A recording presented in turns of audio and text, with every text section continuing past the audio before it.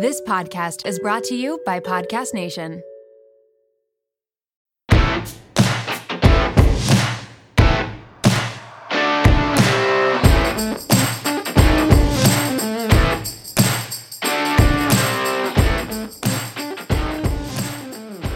Happy Friday. Welcome back to the WOMED. Jack and I are prepping for DC today, and we cannot wait to join Impact in Healthcare there to talk to our state representatives about workplace violence. This week has been so heavy and painful for so many around the world, and I think we need to take a few collective breaths together. What do you say, Jack? Yes, I completely agree. Okay.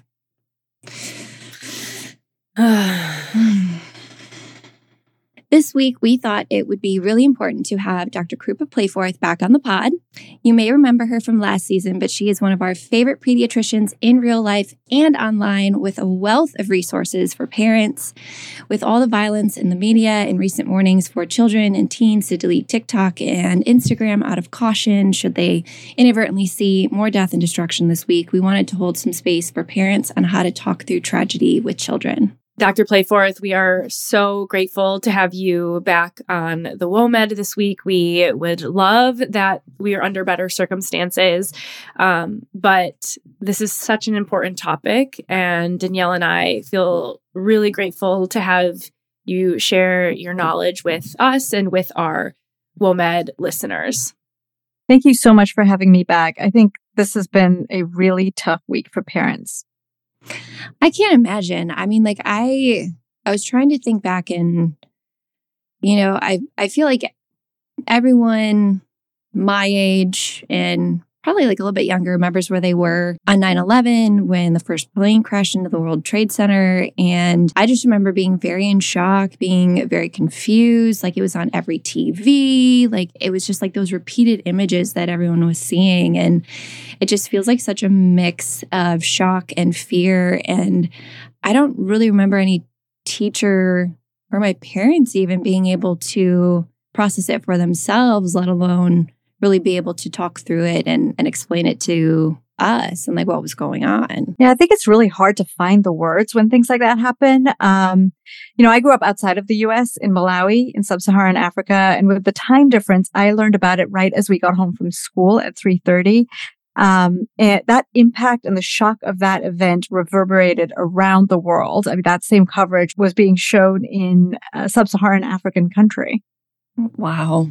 Yeah, Danielle, you said something that I think, I just want to take a second to acknowledge before we kind of dive into this conversation that specifically is around how to talk to children about this, how to talk to teens. But it feels even hard as adults to find the words to say, especially I think a lot of us in healthcare, without getting too deep into the geopolitical context of this conflict, I know at least I can speak for myself that I have lots of colleagues and students that are Arab or Palestinian. And then I have also lots of colleagues and close friends that are part of the Jewish community. And it's difficult. I'm not trying to play a sympathy card because obviously there's much bigger things at play here. But it is a hard conversation even to have amongst adults and how to know what to say and how to stand up against violence, but also make sure that, you're letting everyone know that you support them and that you are here for, people that are experiencing much closer grief and trauma. So I'm really curious. I think I want to just open this up with my first question is, why is this so important to talk to kids about traumatic events? And why is this so important that we even talk to our children? And include them. So, I think as a parent, your instinct initially is to somehow protect their innocent eyes, ears, brain from any type of tragedy or brutality, to pull back from saying anything. But as I said in my post, little ears are always listening. And sometimes we forget that. It's not just us processing this. They are processing it. And when we're watching the news ourselves, we're talking to family, friends, even our partners, and we're expressing shock, horror, disbelief about what is happening, which are all completely appropriate things to be feeling. The children see and hear that. And then depending on their age and how much they're accessing the media themselves, it can be hard to contextualize what is happening. I mean, for an adult, like you said, I think it's very hard for us to contextualize because the geopolitical situation is complicated. And so how can we expect a child, our children, teens to be able to not only process things that they, don't see, but then also in the context of this situation? I think it's all a long way of saying, as much as we may not want to share tragic information with our children, it is better for us to be the ones to do it so that we can help frame what's happening. I agree, because home for hopefully for most children is like the safe place that they can be, like their mom and dad are who they trust. And if they're scared of what they're seeing in the media, like they need someone who can help kind of talk them through it, or at least just hold space and support for whatever they're feeling as well. I like that you said that. I think that as parents, we also have this tendency to want to provide information in like almost neat packages, like to have the right words and do things the right way, to have all the answers. And especially in this kind of situation, like it's just not that simple. I hate to ask like what age, because I know children are all very different and developmentally may be very different, but how early do you think it's appropriate to start kind of talking to your kids about this, like what's going on right now? I think that tailoring what and how much you say to where they are developmentally is important. And like you said, there's a little bit of kind of a spectrum, but most children 3 and under are not going to have the capacity to really understand what is happening. And they aren't necessarily even going to be getting that information from other places. And so you can kind of curate and control a little bit what they're seeing. Kids that are in school, especially age 5 and up, they may be hearing things from other people, and some of those words have meaning to them. And so I think that beginning around that age is appropriate, and just recognizing that you don't have to share all the information. Like you can share it in ways that they can access without being overly graphic. Oh, this is just such a hard and like tender conversation. Thinking about kids like 5 and 6-year-olds who are, in school, learning to speak, learning to write, learning like more about the world around them. It just, I just can't imagine if they like walked in and saw certain images or, picked up their parents' phone and like saw something. Is there anything that you recommend to like parents during this time? Like for like the preschool or like kindergartners? Yeah. It's actually something I've been thinking about a lot this week because I happen to have a kindergartner. I think it's important to be honest with them. But you can be honest without being like sensationalist or graphic. I think for preschoolers and kindergartners, you want to try to make sure they're not seeing any of that graphic content. Preschoolers are very literal. They're very concrete, and they don't always understand abstract concepts. So in many ways, any information you're giving them should be succinct, focusing on the helpers, keeping it simple and matter of fact. They're going to pick up on your reactions and your emotions. And it's okay to share that, this is a heavy topic or a hard topic, or that you're feeling sad about it. But you don't necessarily have to go into details about why. Well, I was just thinking that this is going to be such a useful topic too, especially for pediatric nurses and pediatric doctors as well. Like if you're taking care of these kids who are in the hospital, the news is on, they're overhearing discussions at the nurse's desk, stuff like that. Like these are all like really important, helpful tips too, because in those situations, your nurses and your care team is also someone that you hopefully see as like a safe place. If your parents are at work and, you're there for the night, or your family can't stay with you and you have nurses that are taking care of you. So I'm just wanted to acknowledge them in this conversation as well. Yeah. And I mean, a lot of times as adults, we're processing, our conversations are to process sometimes. And so it's easy to forget, especially in like the environment that you are describing, that just because you're at the nurse's station doesn't mean that there aren't like little ears still able to hear what you're saying. Yeah. Yeah.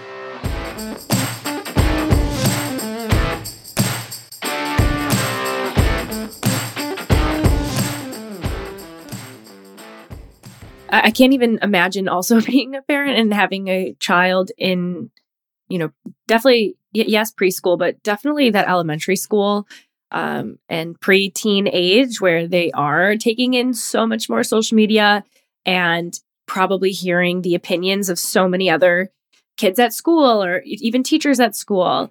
What are some tips that you recommend for parents with school-age children? Like, do you give them any preventative advice? Like, hey, if this has do you ask, hey, has this come up in school? Or, what are your opinions on this? Like, I'm just curious, like, what are some of those questions that you would prompt your kids with? I think elementary school is such a wide range and there's so much development that happens in maturity. Your 6-year-olds are not the same as your 11-year-olds. The younger ones are still concrete. They're still somewhat self-centered. And I don't mean that in a bad way. Their focus, the way they understand the world is in how it relates to them, which is developmentally appropriate. But, many have older siblings or they hear things at school, like you said. And they come across information. I think starting with asking them what they know or what they've heard is never bad. And children are also smarter than we give them credit for. Like, we want them to know that they can come to us with even hard questions, and that the adults in their lives will be honest with them, that they can trust what you're saying. So as tempting as it is to just kind of brush things under the carpet,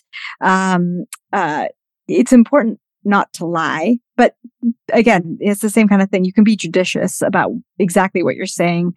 I think for younger kids and even like throughout elementary school, because they a lot of times still have some difficulty with abstract thinking and they don't really understand that the media has incentive to be sensationalist, it's worth being careful about like what is on TV. News stations, I understand why that they repeat footage, right? Because different people are tuning in at different times, but they also have an incentive to be graphic, and seeing something over and over can be really confusing for a young child because it can seem like some of these scary or tragic events are happening again and again.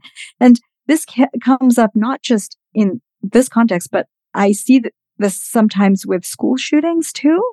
Like the same footage is shared over and over, or the same headlines are shared over and over.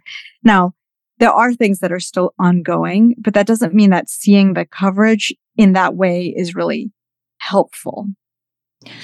I would agree with that. I feel like everything is, and maybe it's just the times that I've grown up in. I feel like everything is being posted now for that violence, that like. That like, wow. Shock factor. Yeah. And I think that's even more so on Instagram and like TikTok, where these things can be freely uploaded by who's ever taking them. And I feel like personally, like I've had a little bit of a pause in some of the content that's been shared by different like social media accounts that feel like they are more of like a news or like this is what's really going on type accounts, but they're also sharing videos and images of these people's like darkest pain, and there's no blurring of faces, there's no like children, it's just children and bodies, and it's just like I struggle with that because I'm like, like these, if people really want to know what's going on, like this is what's actually happening. And it is important to be witness to that. Mm-hmm. Right. But like you have these two instincts, right? Like it is important to be witness to that and to be supportive and to talk about these things. But then also like you have this instinct protective to like of the people. Make your child feel like, they're like to protect your child and to protect Well, not just what they're seeing, but protecting the people that are being like broadcast around the world. Mm-hmm. I've had difficulty finding words all week. Yeah. I'm curious with this amount of control now that we've been talking about with social media, making it much easier for kids to have access to videos and live streams, right? Like when we were growing up, our parents were able to censor, like in a sense, like what we saw based on if you wanted to turn on the TV and watch the news or not. So it was much easier to censor. What advice, or if any advice, can you give parents that know they're sending their kids off to school with their phones and their iPads, and it's, you can't censor as much as you can. So what are some guidelines or some just ideas that you would recommend for parents? I think that for tweens and teens who may have access to the media and the internet, it is important to it is important to converse with them and to explain, right? Because they're used to adults in their lives saying, oh, don't spend so much time on your phone. Don't spend so much time on the iPad. And this is different. And that's kind of what you need to share with them, that, you want them to avoid some of this for very real reasons. So you have to find the right time to talk about it. The right time might be different for different kids in that age group, but it needs to be a time when you're not rushing to an activity or to school, when your child is already exhausted physically, emotionally, even letting them know ahead of time that you'd like to talk to them about what's happening, but giving them control about where or when. That's a good point. It's a way to give them some control when the world feels out of control. But I also do recommend starting with what they know, because they will have heard stuff and they will have seen stuff. And humans are not born naturally equipped with the knowledge of how to filter out sensationalist media or fake news. I mean, even adults struggle with that. You're the safe grown-up, so you can provide honest context and clarify any misconceptions that they may have heard or read.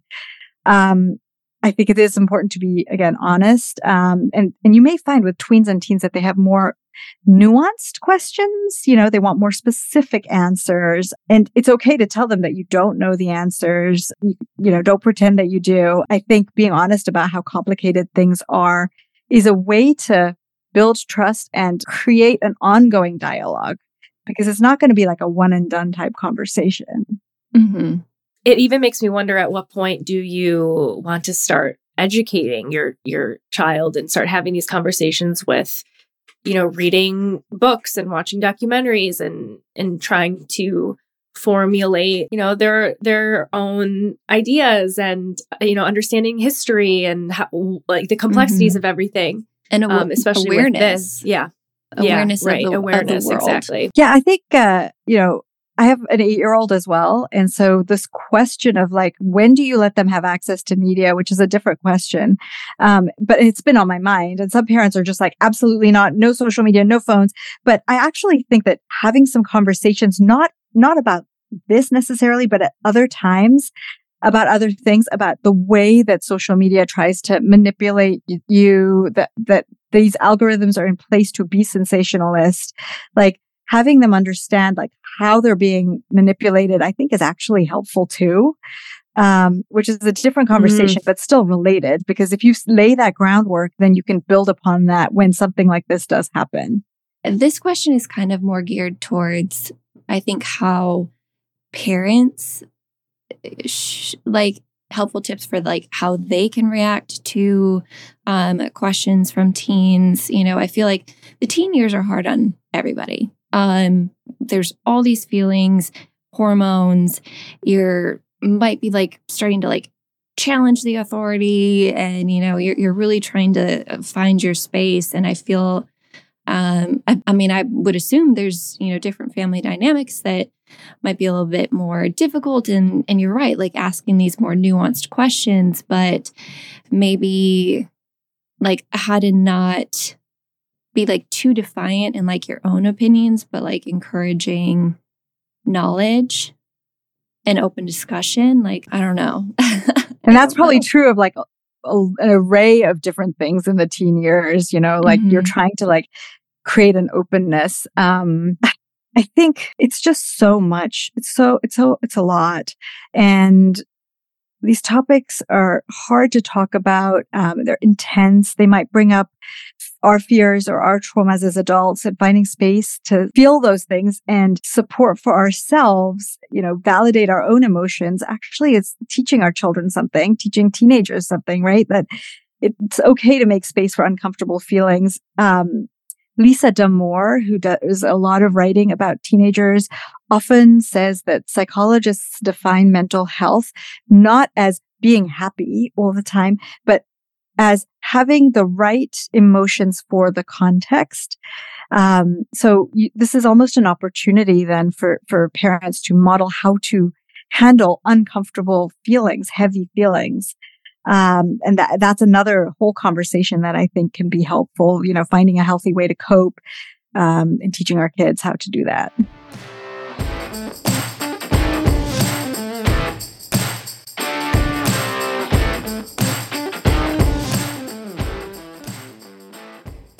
I love that. I think that is just such a great perspective.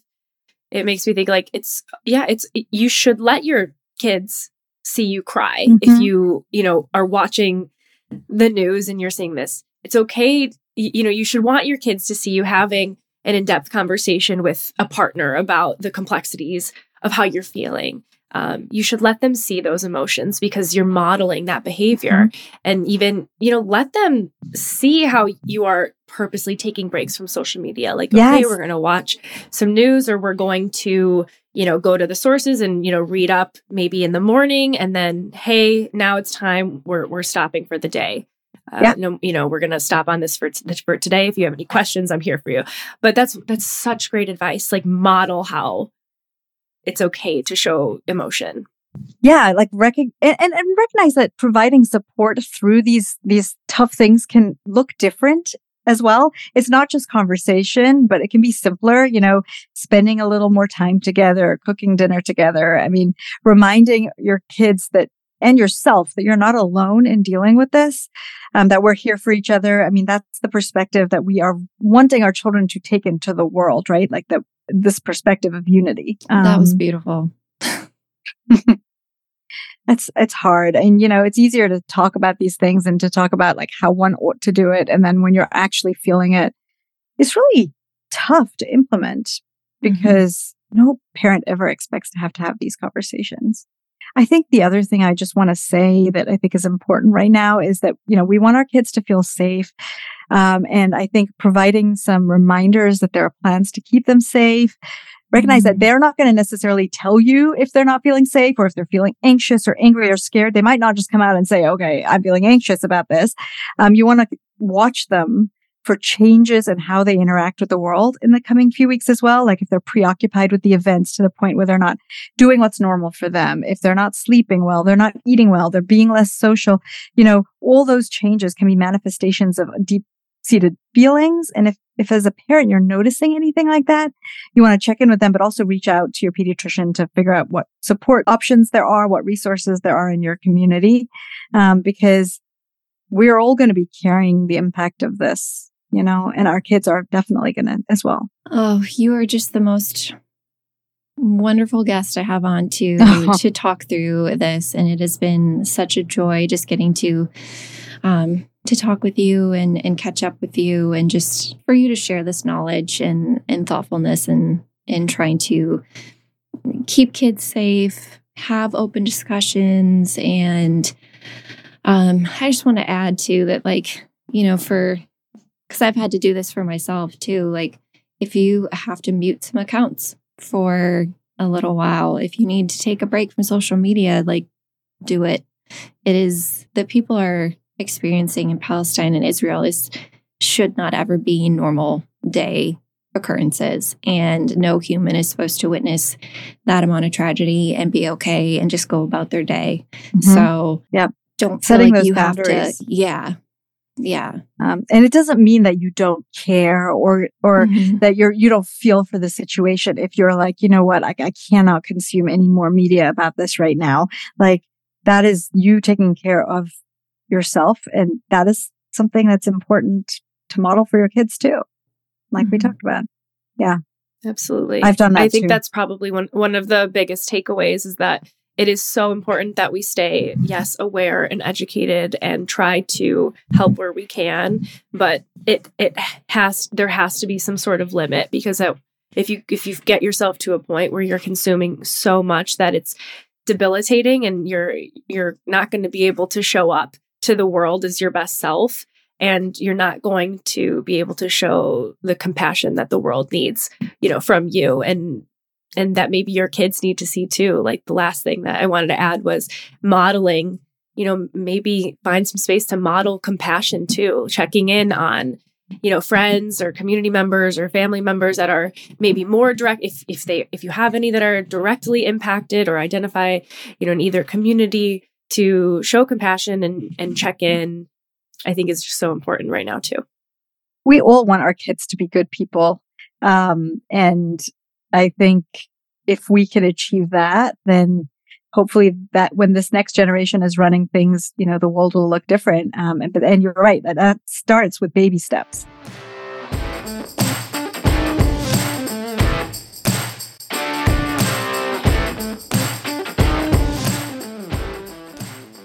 Huge thank you to Dr. Krupa Playforth for joining us again on this Friday. Make sure to follow along with her on Instagram at The Pediatrician Mom and check out the wealth of resources available on her website, thepediatricianmom.com. Jack and I also wanted to share some links and resources that we have found to donate to Israel and Palestine, to first responders and the people on the ground trying to save as many lives as possible. In Israel, you can donate to afmda.org.